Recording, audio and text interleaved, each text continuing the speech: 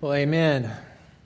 We will be talking this morning about God as Father. For those of you that may not know me, my name is Michael Bean. I'm one of the associate pastors here at Riverview, and it's a privilege to be able to stand and share God's Word with you. It's something that I am thankful for and glad to be able to do this with you this morning.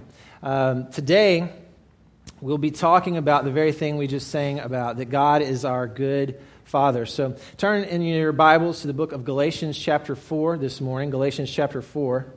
We'll be reading verses 1 through 7 together today.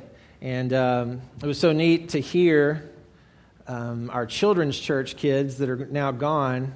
Just a moment ago, they blessed my soul as I was thinking about this and preparing. I don't know if you could hear them, but man, some of those kids were just screaming. You are a good father. And it was just really neat to hear, because the reality is we're all children. We're going to talk about that in just a minute. But let's look at Galatians chapter 4, verses 1 through 7. If you would, please go ahead and stand in honor of the reading of God's Word this morning. Galatians chapter 4, verses 1 through 7. This is the word of the Lord. I mean that the heir, as long as he is a child, is no different from a slave, though he is the owner of everything. But he is under guardians and managers until the date set by his father. In the same way, we also, when we were children, were enslaved to the elementary principles of the world. But when the fullness of time had come, God sent forth his Son, born of woman, born under the law, to redeem those who were under the law, so that we might receive adoption as sons. And because you are sons, God has sent the Spirit of his Son into our hearts, crying, Abba, Father. So you are no longer a slave, but a son, and if a son, then an heir through God. Let's pray together. Father, we thank you for this time, and God, we thank you for your word, that it has the power to change hearts, to transform lives through your Holy Spirit. And so now, as we open it and study it together in this time, God, I pray that you would see fit to use this time for your glory. Thank you that you love us, and thank you that you are with us in this moment. We ask these things in your name. Amen. You may be seated. So today we'll be talking about, as I said, understanding God as our Heavenly Father. And this is probably not something new to you. This is probably something that you've heard many times before. But I believe that it is really just crucial for us to be reminded of this truth over and over and over again when we think of our Christian identity.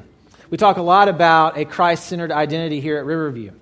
In fact, it's a part of our mission statement that we want to build up, guide people to a Christ-centered identity and a Christ-centered influence. And the reason that I think it is so important for us to think on our Christ-centered identity is just simply this truth, this reality, that we cannot live the life God calls us to live until we are certain we know who we are in Jesus Christ. We don't have the ability in and of ourselves to perform the Christian life. We need God to do that in us and through us. And so we must understand who God says we are. And one of the great things, I titled this sermon, The Crown of a Christ-Centered Identity, because I believe one of the high points of a Christian's identity must be that we are sons and daughters of the King. And to really unpack that this morning, to spend some time talking about that, one of the reasons I think perhaps fatherhood has been on my heart recently is, many of you may have heard already, I don't know, but this past Friday, we got great news that my wife and I will be able, or I will be the father, I should say, of a new baby boy. And so, thank you, yeah. So we're thankful for new life in Christ. Not only do I have a beautiful 5-year-old daughter, now I get the privilege, Lord willing, to raise a son this November. And so as I've thought about fatherhood the past several weeks, the Lord has really challenged me and convicted me, but he's also done this. He has assured me. Not because I'm a good father, but because he's a good father. So we're going to talk about that today. So I want to do a little audience participation to get us started today. Make sure that we're all awake out there this morning. I want to ask you a question, and if this is true of you, I would ask you to raise your hand. The question is, or I guess the statement really, Raise your hand if you are someone's child, if you have ever had a father or mother of some sort, ever. Yeah, that should be every person in the room, right? If your hand is not raised, you're either asleep or not paying attention or something. And so here's the reality. We're all children. Every one of us is a part of who we are. We may outgrow childhood clothes and car seats, but we never outgrow our need for a personal, dynamic, and genuine relationship with our Heavenly Father. It is the greatest need that we have. And someone here may object this morning. Many of you perhaps have seen the movie The Shack, or have at least heard of the book, The Shack. And the Shack, there is a phenomenon that happens where the man in the main character in the story is raised, and he has a difficult father situation. And in fact, perhaps even a bad father would be a way that you could title his particular scenario. And there's a lot of pain and hurt that has come from that experience. And so thinking of God as Father in the book is a stumbling block really to his faith. It's something that is put as almost a wall that is not passable. And so in the book, God manifests himself to this man in a shack as a woman. And one of the things that I've actually got two things that I would like to say to those of us that have perhaps grown up with difficult fathers or absent fathers or whatever the case may be. The first is that just very simply this, that I am sorry. That I am sorry, not because I'm sorry for you necessarily, but that walking through life with a difficult father, walking through life with an absent father is one of the hardest things that a person can walk through. Research shows us that it is a very, very, very painful and difficult thing for a child to experience, separation from his father, because a father is supposed to be a loving, strong, faithful, self-denying pursuer of his family. He's supposed to chase after his children. He's supposed to go after and chase his wife. He's supposed to love them. They're supposed to be a huge, huge part of his affections. And so, if that's been your experience, I would say that, number one, I'm sorry, but number two, that there is hope for you because of your Heavenly Father, because of who He is. We're going to unpack that this morning. A child who grew up in a home whose parents had a broken marriage can still imagine what a healthy marriage might look like, and even aspire someday to have a healthy marriage. And the same is true of those of us that have grown up in homes with difficult father situations. We can still understand what it might be like to have a good dad. And the reality is this: God is everything a father should be. He is more than enough for you and for me. I have a friend who takes lots of pictures. He's a professional photographer, and he does this for a living.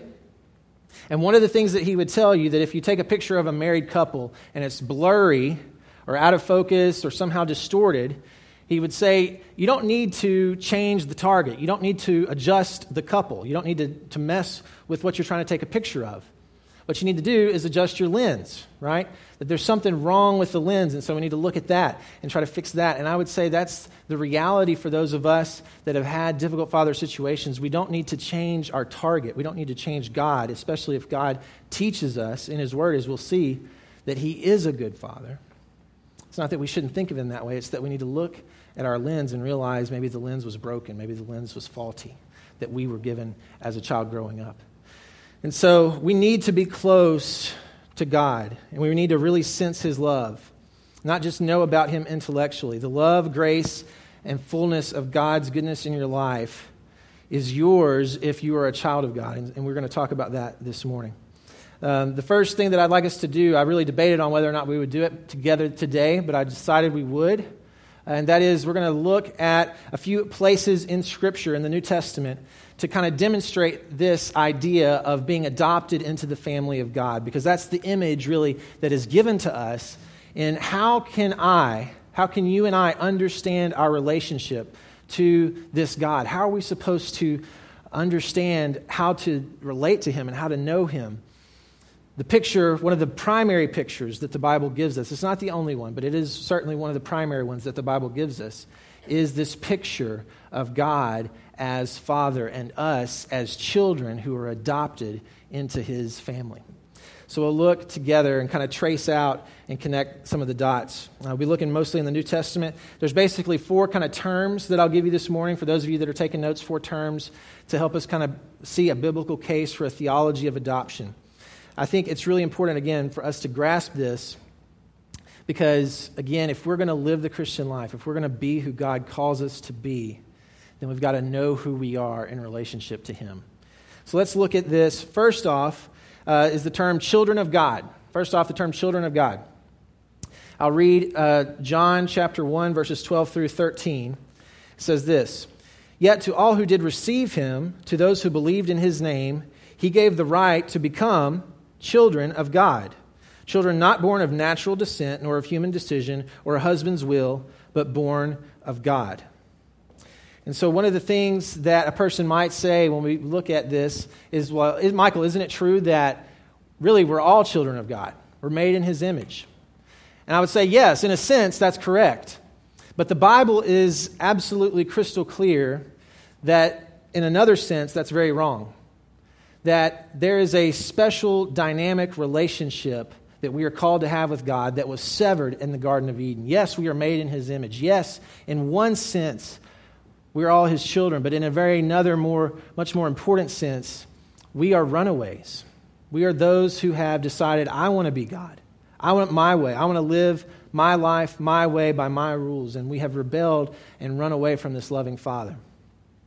1 John 3:1 is another example of this idea of being God's children, the children of God. 1 John 3:1 says this, "See what kind of love the Father has given to us, that we should be called children of God. And so we are. The reason why the world does not know us is that it did not know Him." So that's the first term, is this idea of children of God. The second term is what we actually find here in the book of Galatians. I'm not going to spend a whole lot of time reading these, but I do think it's important for us to know. It's the explicit use of adoption, the word adoption. And so we see that in 2 places in the New Testament. First, in Romans chapter 8, verses 14 through 17. And it's actually put together very much the same as in Galatians 4:5. Let's look at Galatians 4:5 together. He says this, "To redeem those who are under the law so that we might receive adoption as sons." Verse 6, "And because you are sons, God has sent forth His Son into our hearts, crying, Abba, Father." So this idea of being children of God, this idea of the explicit use of the word adoption, and then next, this term, that we're brothers with Christ, that we're brothers and sisters of Jesus Christ.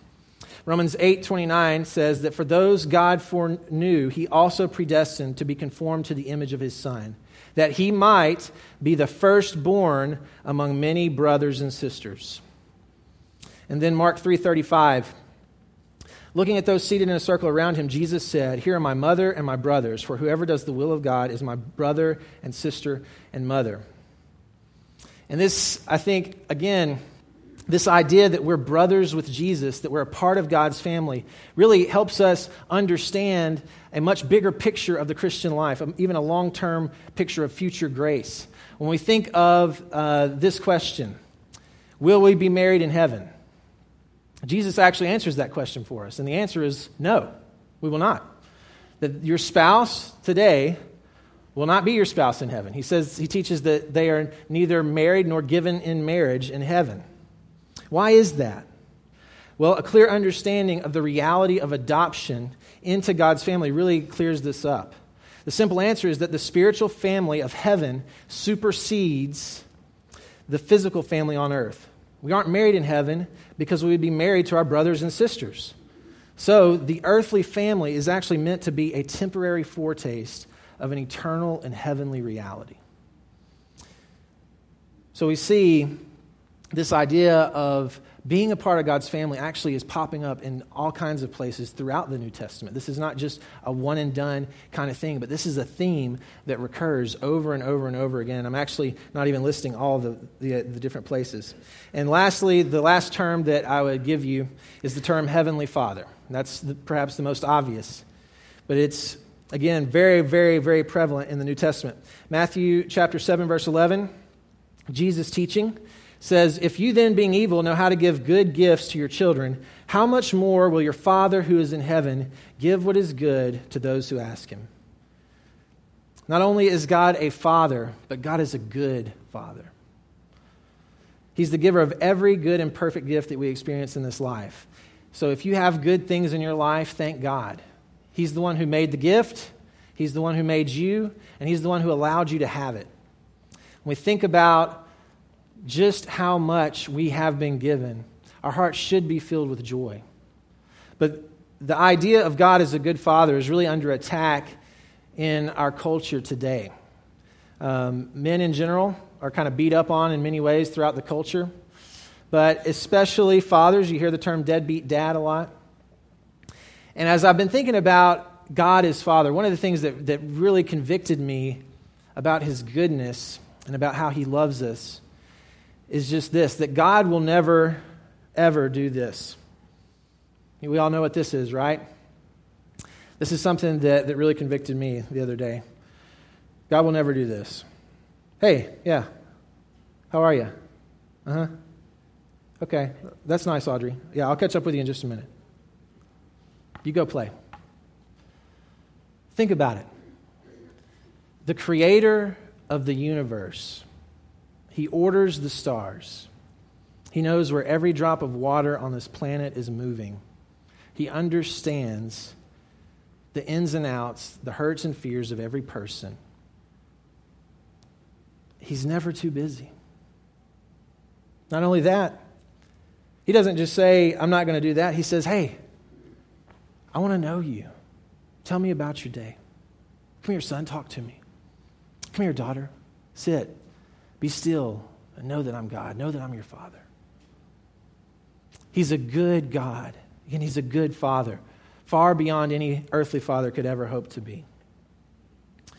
Goes on in Hebrews chapter 12, verses 7 through 8. I won't read it to you, but it talks about that God disciplines His children. In John 20:17, I want to read this because it kind of brings the brotherhood idea and the fatherhood idea together in one verse.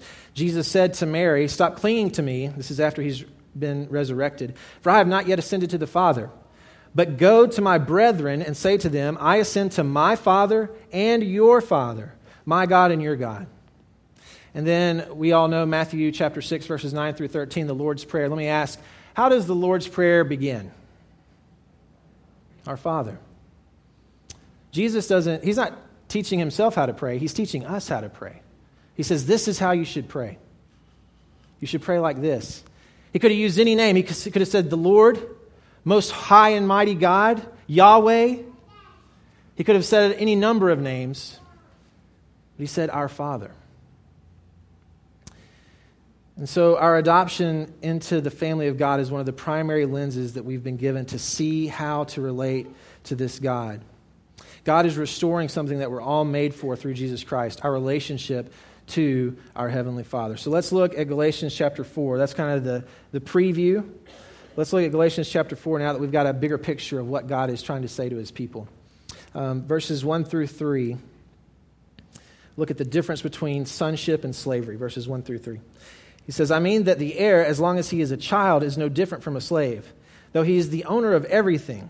But he is under guardians and managers until the date set by his father. In the same way, we also, when we were children, were enslaved to the elementary principles of the world. And so Paul actually sets up this kind of comparing and contrasting of sonship and slavery.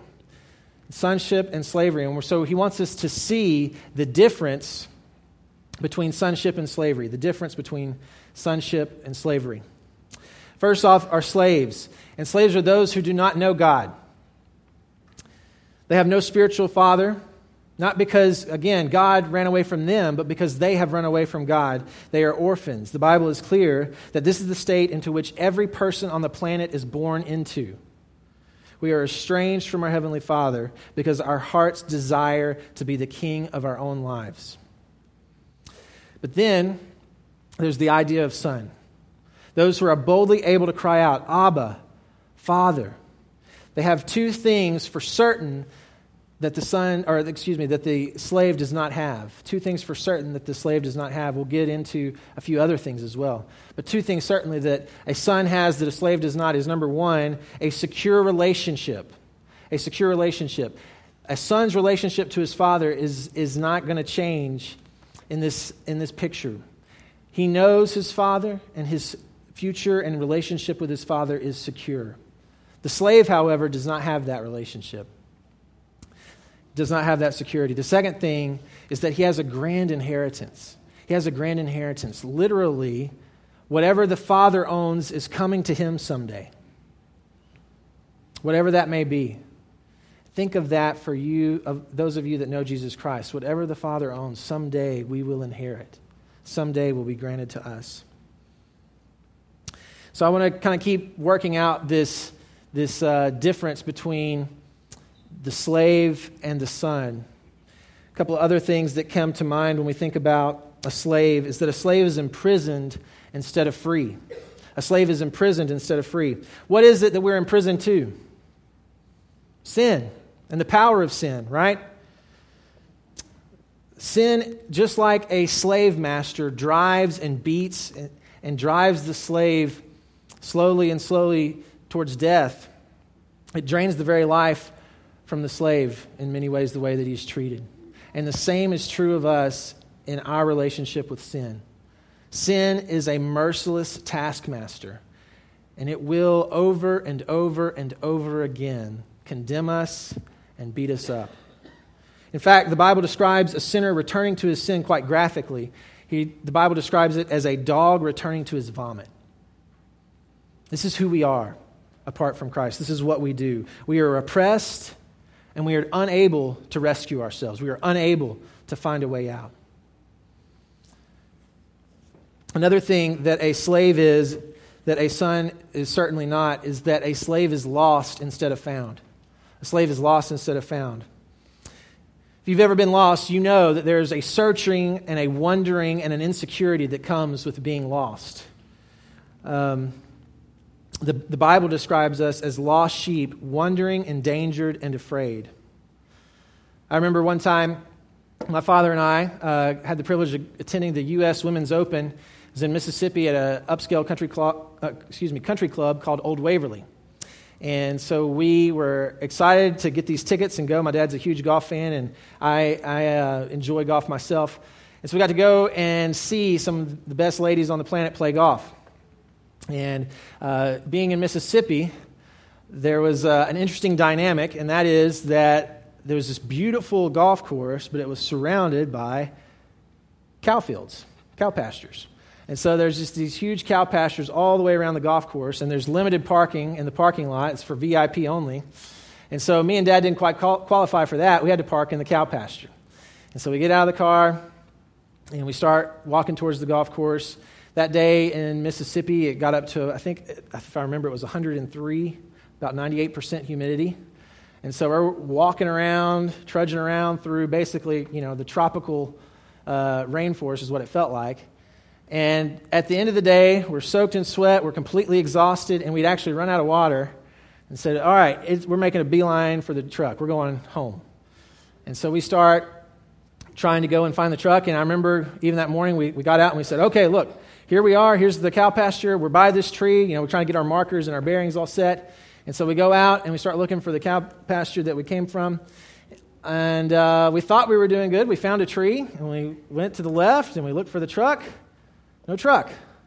Okay, let's go back. So we went back hundreds of yards, retraced our steps, still no truck. Fortunately, there was a parking lot attendant in the cow pasture, and we said, look, we parked our car right here. And he said, are you sure? I said, absolutely sure. And he said, well, there's about 6 other cow pastures around here, right? We said, no, we did not know that.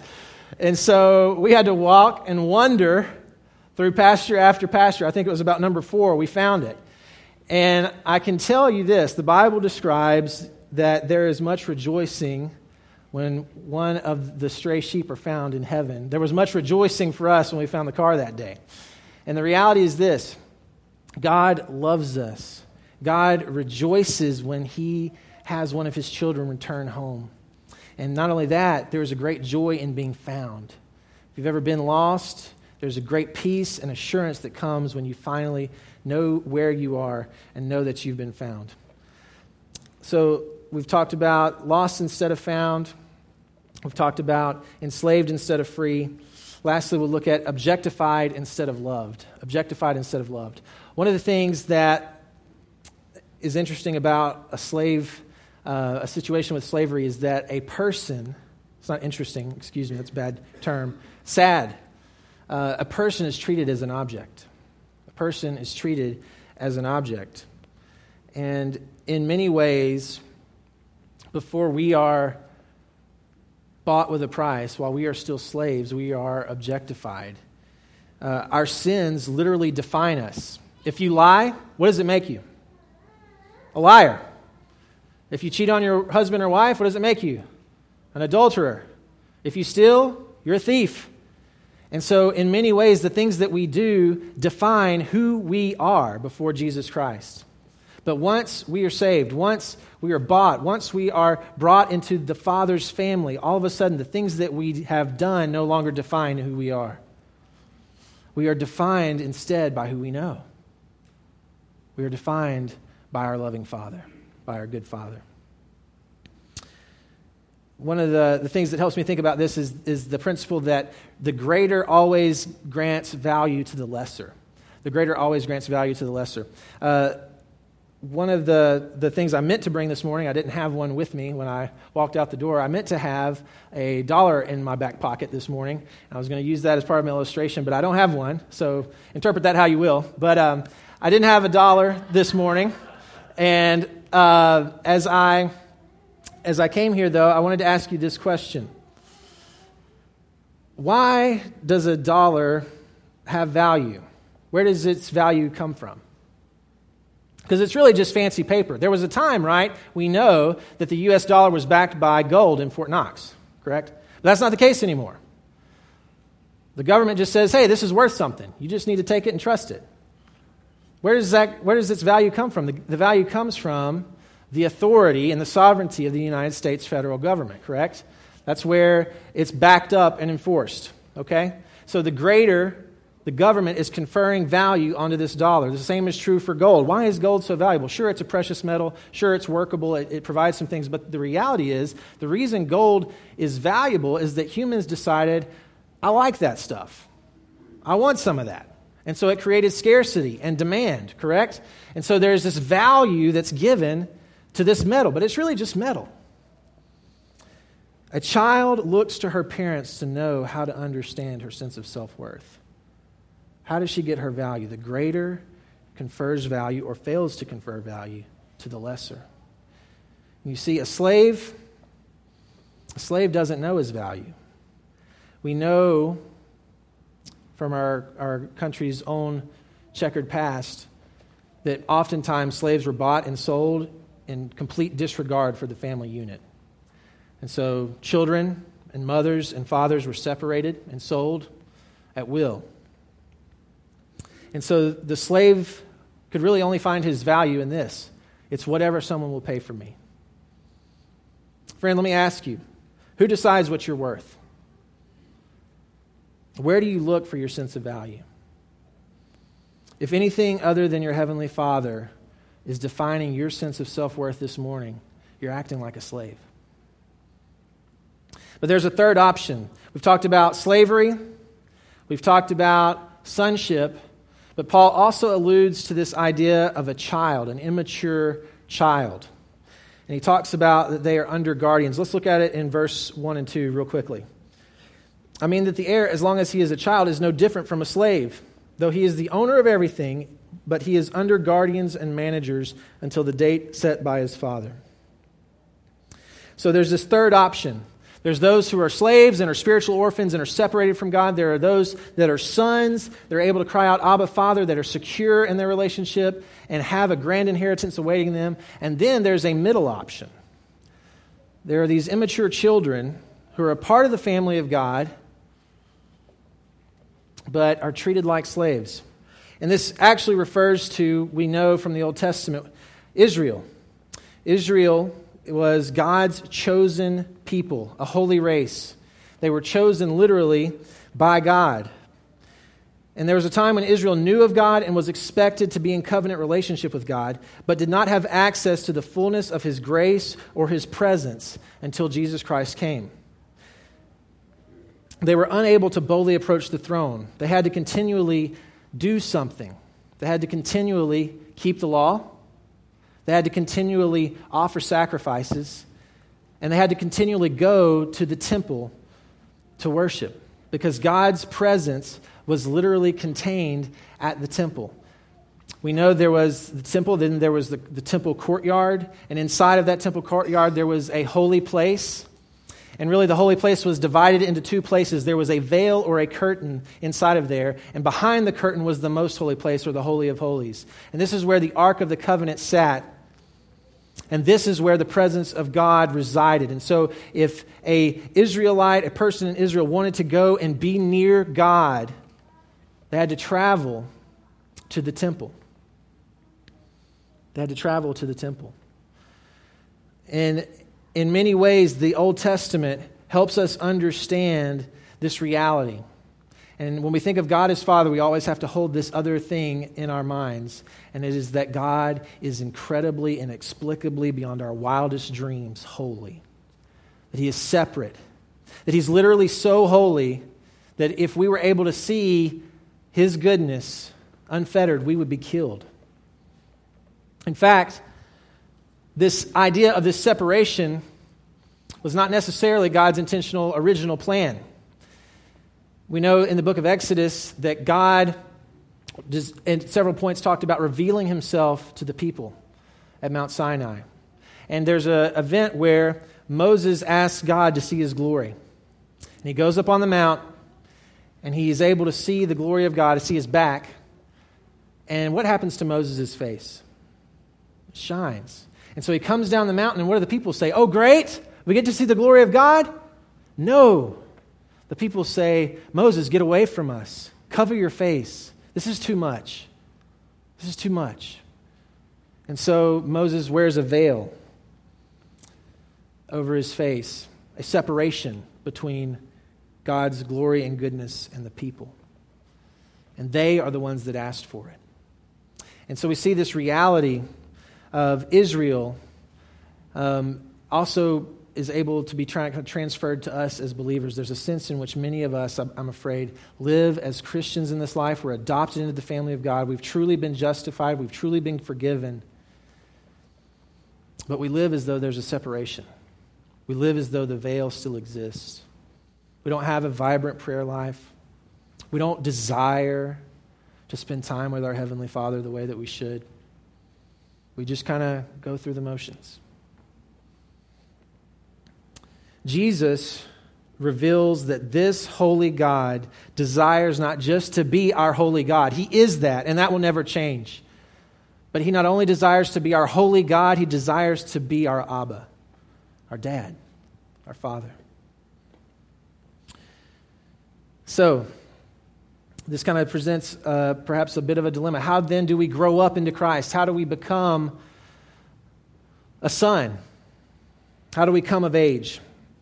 There's two things that are found in verses 4 through 6 that outline for us how to grow up into God, how to grow up to be the sons and daughters that we're called to be in Jesus Christ. Let's read verses 4 through 6 together. But when the fullness of time had come, God sent forth His Son, born of woman, born under the law, to redeem those who are under the law, so that we might receive adoption as sons. And because you are sons, God has sent the Spirit of His Son into our hearts, crying, Abba, Father. So the first thing that we have to do, if we're going to grow up into Jesus, and this is the thing that we're certainly most familiar with, that is we have to accept the work of the Son. We have to accept the work of Jesus Christ on the cross. We have to be justified. We have to be redeemed. It's essentially this. We have to accept the gospel. It says that when the fullness of time came, Jesus came to set us free from the law. Had Jesus not come, it would still be our duty if we wanted to have a relationship with Him to fulfill that law. But Jesus did exactly what you and I could never do. He lived a sinless life. He did exactly what the Father asked of Him every moment of every day. He lived in perfect relationship with his heavenly Father. And because of those things, he was accused falsely. And he was killed on a cross, and he was murdered. And that death that he died was the death that I deserve. It was the death that you deserve. And he took that gladly on himself and rose again 3 days later because he had never sinned. So that, listen friends, so that we could be forgiven and have our relationship back with our Heavenly Father. There is this idea, I know that we've heard it many times, of the judge that bangs the gavel and declares us free. And that's true. God does this for us. He purifies us and cleanses us from sin. But God does not just simply stop there. Through the power of Jesus Christ, through his life, death, and resurrection, we are set free and we're justified, and that's primary. But then this, he calls us sons and daughters. It's the image of a judge at a court hearing, and he bangs the gavel and he says, innocent, set free. But then the judge does this. He gets up from the bench and he walks around and he does something incredibly undignified. He bends down and he hugs us. And he says, let's go home. You're part of my family now. You see, justification is primary. We can't be sons without being justified. But theologian J.I. Packer talks about that adoption, becoming a son or a daughter of God, is actually higher than justification because it's closer. We get to be in intimate relationship. God could have just said, boom, you're clean, and now I'll hold you at a distance. But that's not why Jesus died. Jesus died so that we could know and walk with a good Father that loves us. This is what Romans 8:32 through 35 said. It says, he who did not spare his own son, but gave him up for us all, how will he not also, along with him, freely give us all things? There's our inheritance. Who will bring any charge against God's elect? It is God who justifies. There's justification. Who is there to condemn us? For Christ Jesus, who died, and more than that, was raised to life, is at the right hand of God, and he is interceding for us. Who shall separate us from the love of Christ? Shall trouble or distress or persecution or famine or nakedness or danger or sword? No. In all these things we are more than conquerors.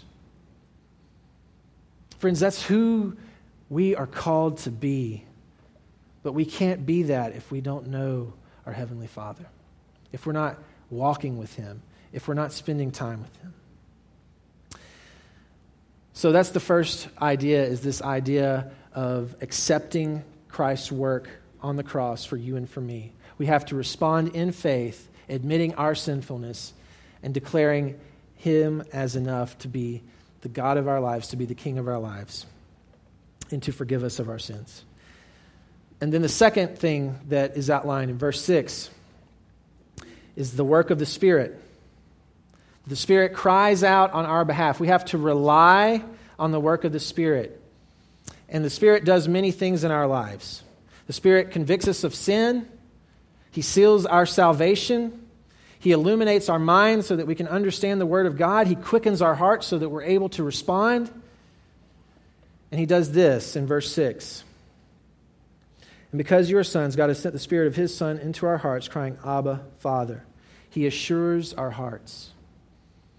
The work of the Spirit assures our hearts. God's design and will for you as his child is not, as I've heard many church people say, well, I think I'm going to heaven. I think I know. I think I've done enough. No, that's not the gospel.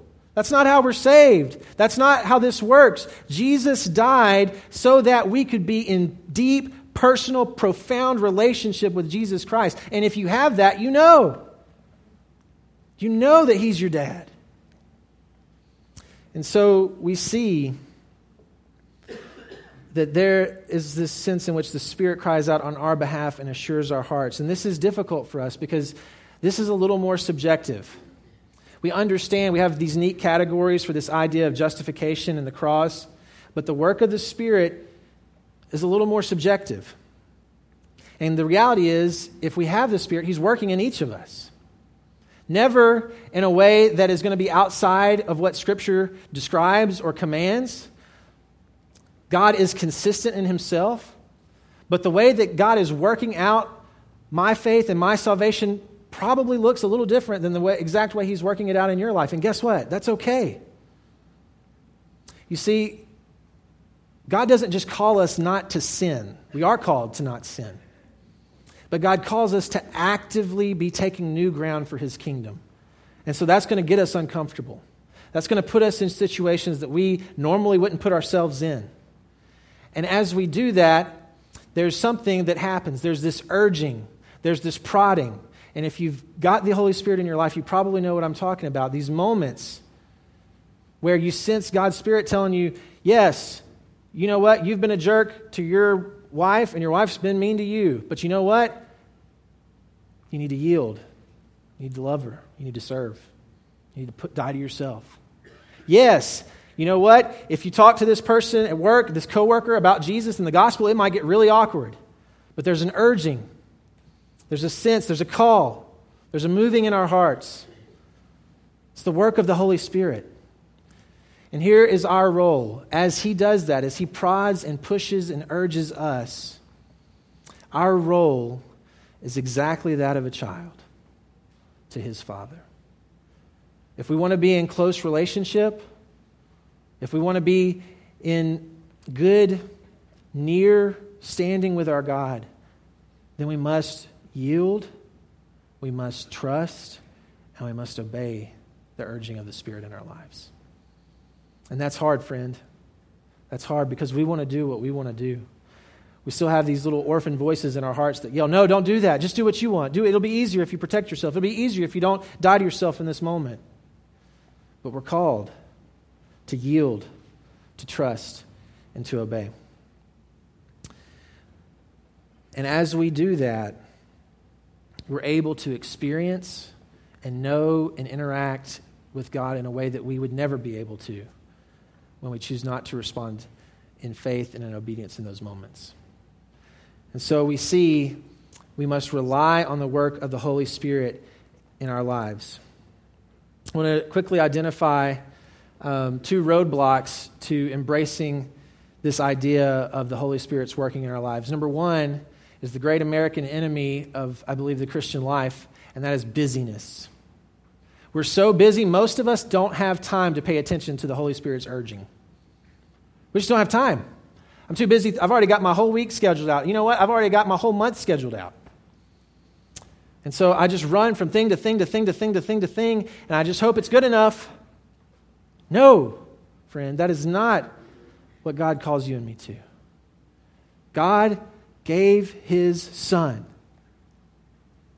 And we say it all the time. Do you have a personal relationship with Jesus Christ? God gave His Son so you could have a personal relationship with Him, the Father. So, busyness. Are you too busy to hear from God? Secondly, I think us as men struggle with this more than ladies, but it's a reality that I think we all have bought into a little too far. And it's overstating the truth, because it is true, that emotions should not lead our Christian lives. It's true. We should not go through life led by our emotions, because if we do, our lives are going to look like this. We go through life relying on the truth of Scripture, on the truth of God's Word. But emotions should never be absent from the Christian life. We should have strong, heartfelt emotions for God. Just as a small child loves their father and wants to be around them, we should desire God. We should love Him. Lest we forget Deuteronomy 6, verse 5, the great commandment, love the Lord your God with all your heart, soul, mind, and strength. It is a command. Yes, we should think about God. Yes, we should have lots of Bible knowledge, but knowing God is not simply Bible knowledge. We must have a relationship with our Father and desire to be near Him, desire to love Him more. If we reduce the Christian life to a set of principles, and principles are good, friend, listen to me, Christian principles on how to live the Christian life are not bad. But if we reduce the Christian life just to this box of principles, we are in danger of missing out on the joy of relationship with our Heavenly Father. So I want to give you very quickly 4 evidences that you see God rightly, that you see God as this good Father that we're talking about. So we've talked about how we can grow up into Christ, how we can go from being an immature child to a mature child. But now I want to give you 4 evidences that perhaps maybe you're living this out in your life, or maybe you're not. Number 1 is that we have a renewed perception of ourselves. And these evidences are not explicitly listed in the Scripture, but you find this idea in verses 6 through 7 of this chapter. But a renewed perception of self. And so I trust the truth that because of His Son, God calls me His son. My relationship to God is as complete and secure as a true child's adoption. Again, we have gone before the judge, and He has banged the gavel. He has come around the booth, and He has taken us home. He loves us. Jesus has done this for us. We can never do it for ourselves. And when He hung on the cross and He proclaimed, "It is finished," guess what? For those of us that really know Jesus, it is finished. It doesn't change. We are God's children. And so I have to say this over and over and over again to myself almost each and every day. And it's just this idea. I am what God says I am. I am nothing more and I'm nothing less. But one thing is certain. God says I'm His son. I am who God says I am. I'm nothing more. It's foolishness for me to come over here and try to inflate my ego and make much of me. No one cares. It's not worth it. It's vainglory. But it's also foolishness to go around thinking nothing of ourselves. The God of the universe sent His Son to die for you and for me. That communicates a great cost, a great value, a great love. And if He says I'm good enough, then I'm good enough. And so I am who God says I am. A renewed perception of myself. Number 2, a renewed perception of God. I have a new understanding of who God is. God is a good Father. He delights in me and I delight in Him. I no longer live for others' approval. I have my Father's approval. I no longer live in fear because my dad owns the place. This is His earth. This is His creation. He owns every aspect of it. And so I don't have to fear. I don't have to be in control. I don't have to worry. I no longer only want what the Father can give me. I want my Father. You see, that's the mistake that the prodigal son made. There's another father-child illustration in the New Testament. The prodigal son. He didn't want the father. What did he want? The inheritance. He wanted what God could give him. I don't want you. I want your stuff. I want your money. I want what's coming to me. I want what's mine.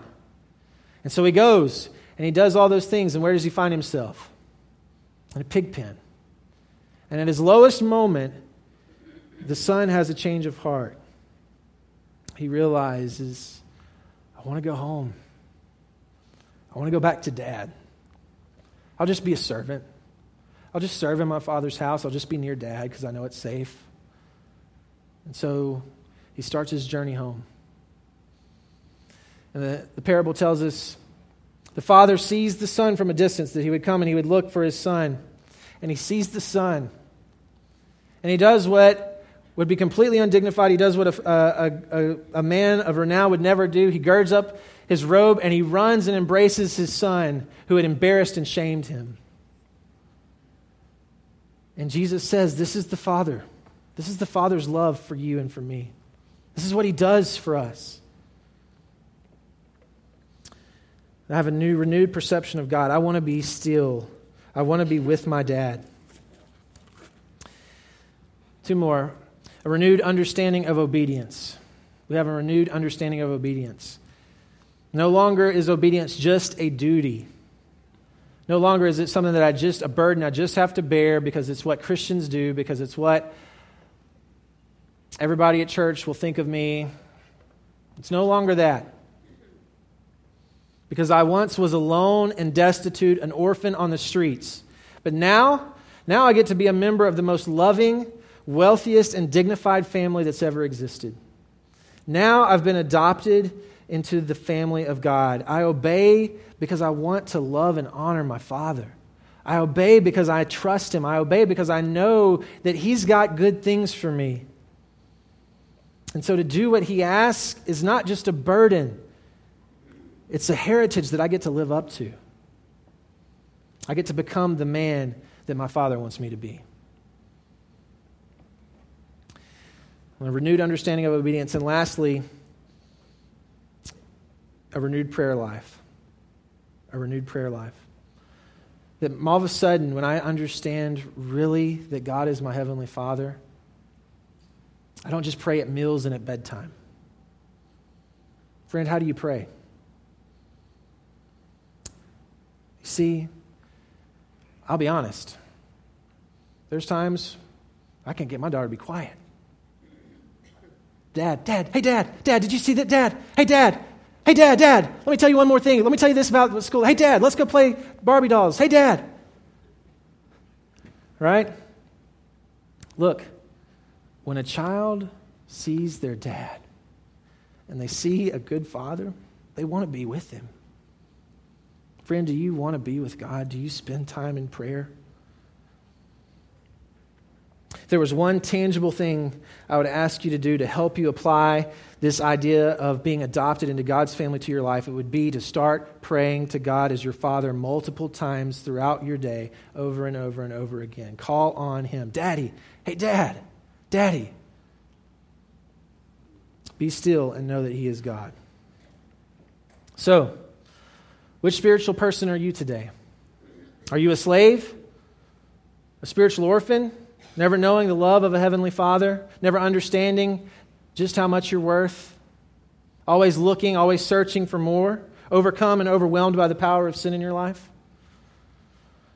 Are you an immature child? Maybe you've been adopted into the family, but you've never lived in the fullness of the truth that God is your good Father and He delights in you today where you are.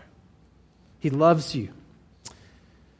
Perhaps like a rebellious child, you've been adopted, but you push back. You find it hard to believe God's love for you.